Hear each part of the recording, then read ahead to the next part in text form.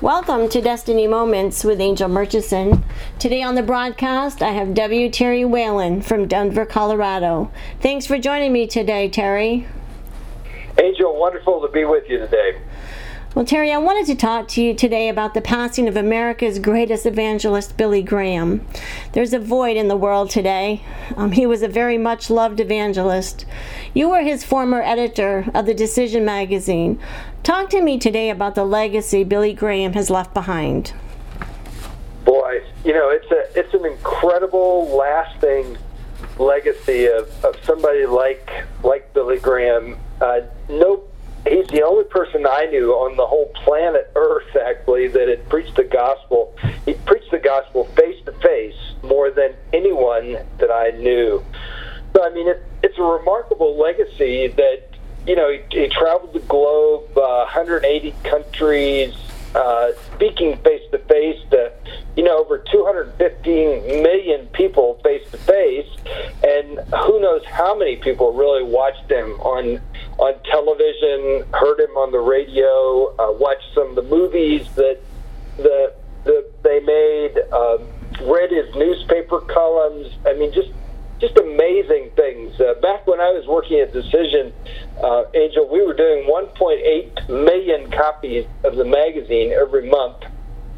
And it was based there in Minneapolis, Minnesota. They would actually pull, people didn't know this about this place. It was just a nondescript kind of place there in Minneapolis, but they would pull 6 or 7 semis full of mail out of that place every day. So it was pretty incredible.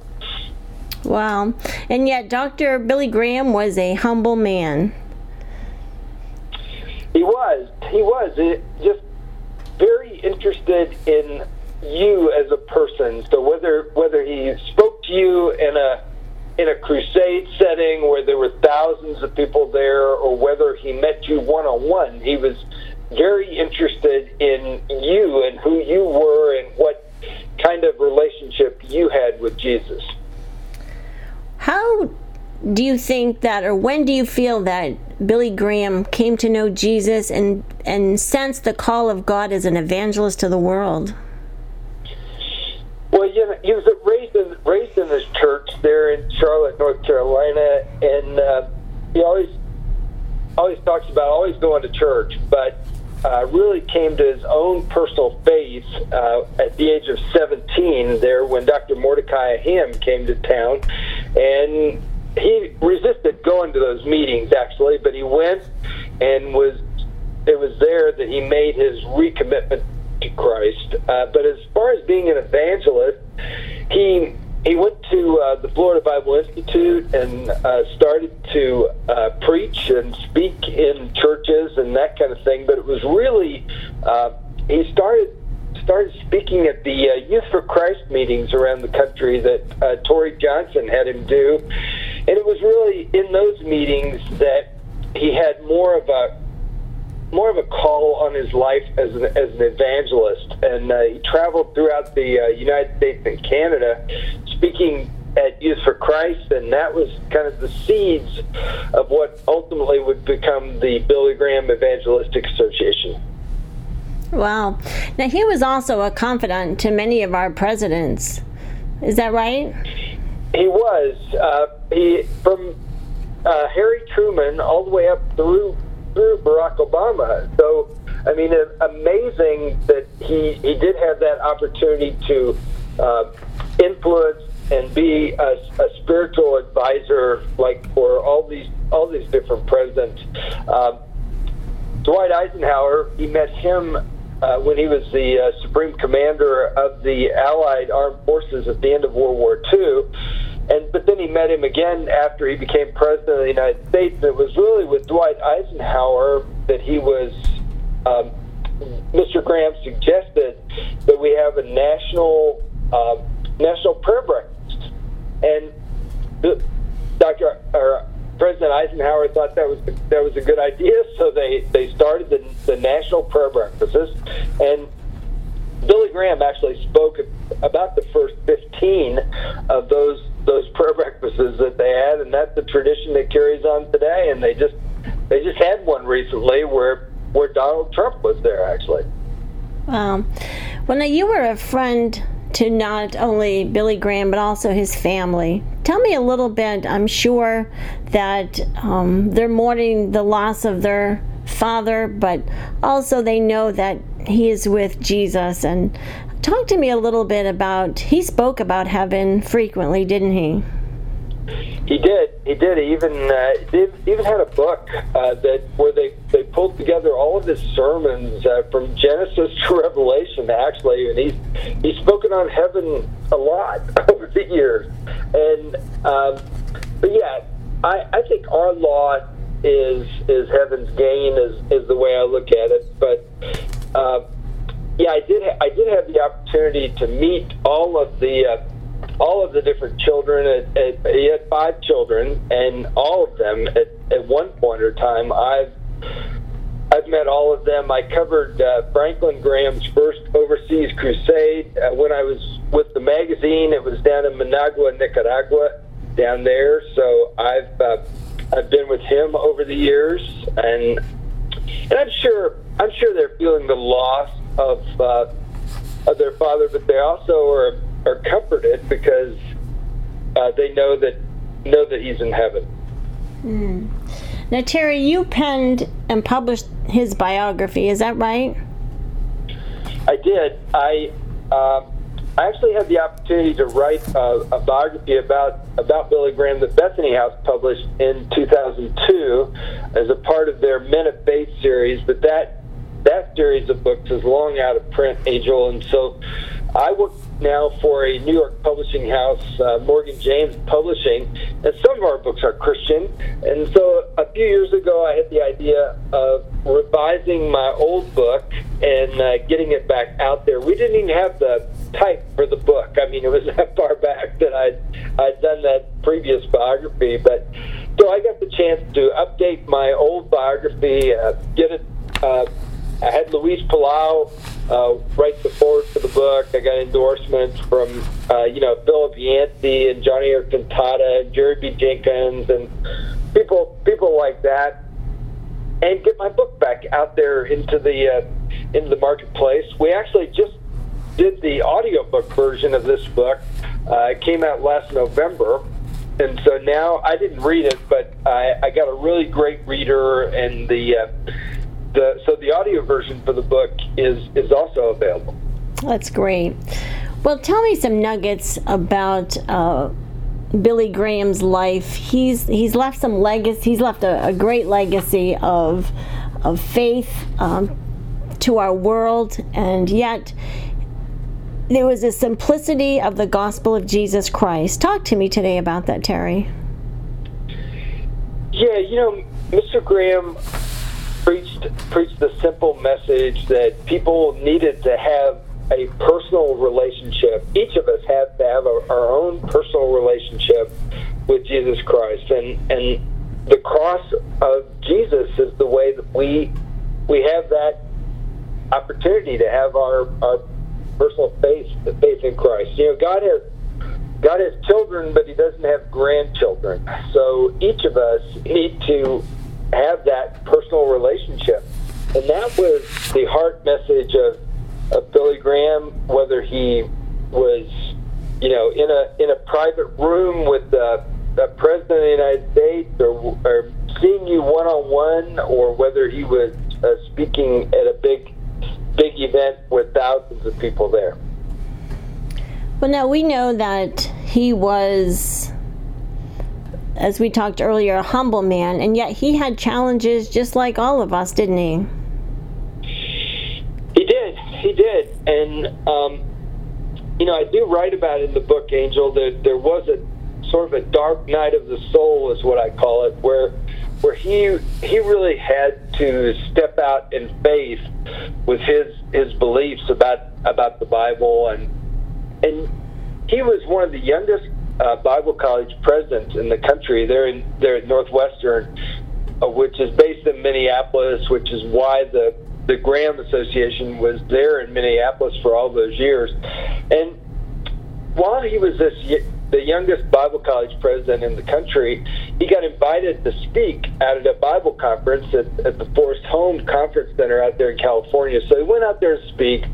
But late that night, Mr. Graham went out into the forest with his Bible, put his Bible on a stump, and got down on his knees. And, he said to God, God, there's some really different stories in the Bible as I read these stories. And, sometimes you kind of wonder, did all this really happen? But I'm going to accept by faith that all these stories from Genesis to Revelation are true. And so I'm going to accept that by faith. And that's really, Angel, the step of faith that all of us have to make when it comes to those stories that are in the Bible. Some of them do seem a little unbelievable, but they are believable, aren't they? They are true. They are. I mean, how does an axe head float? For example, but we see that in the scriptures, and so I'm sure that axe head actually floated. Yeah.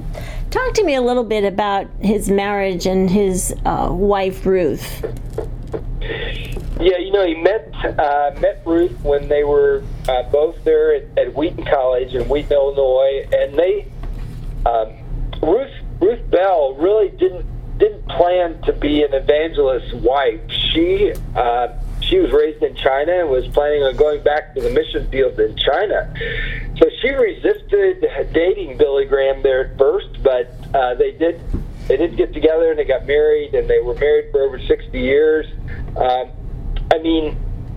She was really the glue for the family and raising the children. Angel, you can imagine back when they did these crusades, just traveling to India, for example, was a challenge back then, but they didn't just travel over there, but they would spend weeks in these crusades and meetings in different cities, and all that would take him away from the home for a long, extended periods of time. But Ruth was the person that kept the family together, the faith, all those things that she did. Well, she was an incredible woman as well, and we know that Franklin Graham is doing a great work in our world today as well. And what is your contact, and what are some things that Franklin's working on? Well, Franklin still has the Samaritan's Purse going, and those things, and as well as the Billy Graham Evangelistic Association. But Franklin's son, Will, who I met years ago, is now an evangelist as well. Will is the executive director of the Billy Graham Training Center, which is called The Cove. They're in Asheville, North Carolina. And he's also very involved in evangelism and holding meetings and that kind of thing. Well, I've been praying that even prior to the passing of Billy Graham, that God would raise up evangelists all across this globe for this end time harvest. Can you touch on that? Yeah, well, twice Mr. Graham got together evangelists from all over the world in Amsterdam, and the purpose of that really, and it's an ongoing purpose, is to train evangelists all over the world for the spreading of the gospel. And it was amazing that he did that, had those kind of meetings there in Amsterdam, and still has ongoing training that you can get from the Billy Graham Evangelistic Association in evangelism. And so that's the heartbeat of the Billy Graham Evangelistic Association, is to train up people to be comfortable in their faith and to really share their faith with other people so that the world can know Jesus. Well, we know that they're looking for hope. Everywhere we turn today, it seems that people are losing hope, and that's the gospel of Jesus Christ. Absolutely. It's all rooted in hope and our own faith. So he was a man of values and commitment and faith. Can you talk to me about those three things? Yeah, one of the things that happened in the history of the association was in the 50s. They all got together, the Billy Graham team, and they came up with these principles. They called it the Modesto Manifesto, and that's really some of the underpinnings of the Billy Graham Association that even exists. They continue today. So, for example, Mr. Graham never traveled alone. He always had another man or somebody else with him throughout the time for accountability. We lose that kind of thing in our culture a lot of times, and we just don't realize the necessity of that kind of thing. He also, the association decided from the beginning that they weren't just going to come in as an evangelist, preach to people, have them come to Christ and then leave, but they were going to work with the local church. So if the local church wasn't involved, they weren't going to come. So basically, and not just one kind of church. So in other words, they worked with Protestants and Catholics and church from a very broad standpoint to bring Christians together. For when they brought people to Christ through their meetings, they would plug them into the local church. So these new Christians would have a way of growing in their faith, getting into the fellowship and reading the Bible and that kind of thing. They would work with the local church. They also decided back in the 50s that they weren't going to exaggerate any of the numbers related to their meeting. So if they had a meeting and 50 people came to Christ, that's what they were going to report. They weren't going to exaggerate it and say that 150 came. They were going to be precise as far as the numbers and what actually happened, and that's been a pattern for the whole organization. So those basic principles are great things that each of us can apply and carry forth in our own life as well. Now, he's met people like Mother Teresa. He's spent some time with Reese Brown. Can you touch on that? He did. Reese Brown was the foreman actually at the Graham dairy farm when Billy Graham was growing up.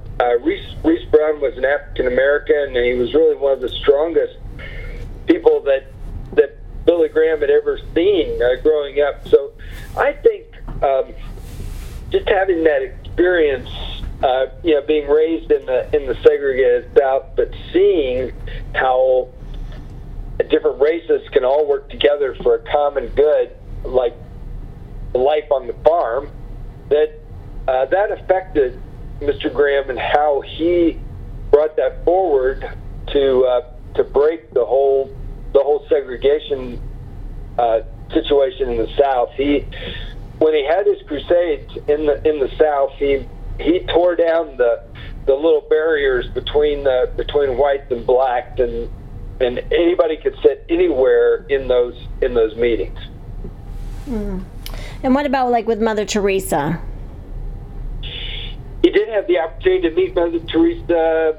He's met world leaders all over the place, and that's a common theme of what he did as he traveled places would be to meet the leaders in different areas wherever those people were.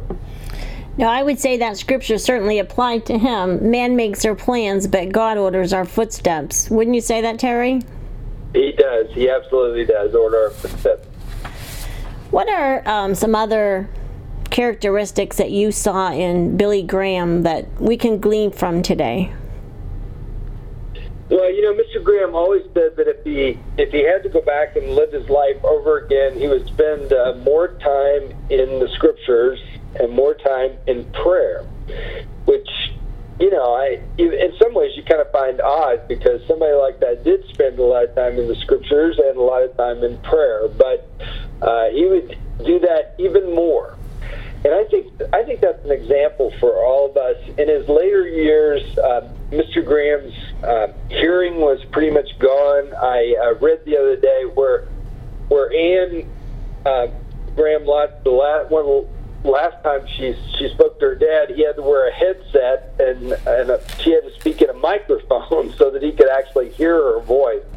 And that's how bad his hearing got. And he had macular degeneration, so he wasn't reading much.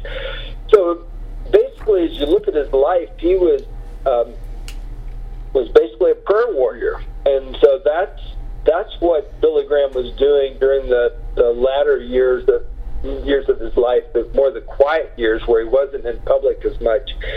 And so I think there again, that's another example for us of something we can do. We can touch the God of the universe, Angel, and we don't even think about that often in our everyday lives. I so believe in the power of prayer, Terry. I believe that prayer changes things as we read those Holy Scriptures and believe them, as we talked about earlier, that it is living a life of prayer and commitment to follow Jesus Christ. Amen. It does. It changes things. What would you say to a listener today that would be feeling maybe a call to evangelism? What would you say to them? I would say one of the ways you can test your gift, I guess, and see if you have the gift of evangelism is to begin where you are, and be sharing your faith with the people you work with, the people that cross your path, and just see how God uses that, and see if that's the direction that He's leading you. Well, Terry, again, we know that the passing of Billy Graham has left a void in the hearts of many around our world today, and I'd just like to ask you to take a few moments and pray for the listeners before we end today. Sure. Lord, we just thank you for the power of prayer. We thank you for the life of Billy Graham and what an example he was for us. And we thank you that we can follow his example and share our faith with others, as well as be committed to you and be conscious of your presence with us day in and day out in our lives. So we pray for the listeners that you would really touch their lives today and hold them close to you. And we thank you for the power that you can do this and that you're able to do exceedingly abundantly above all we ask or think. And we thank you in Jesus' name. Amen.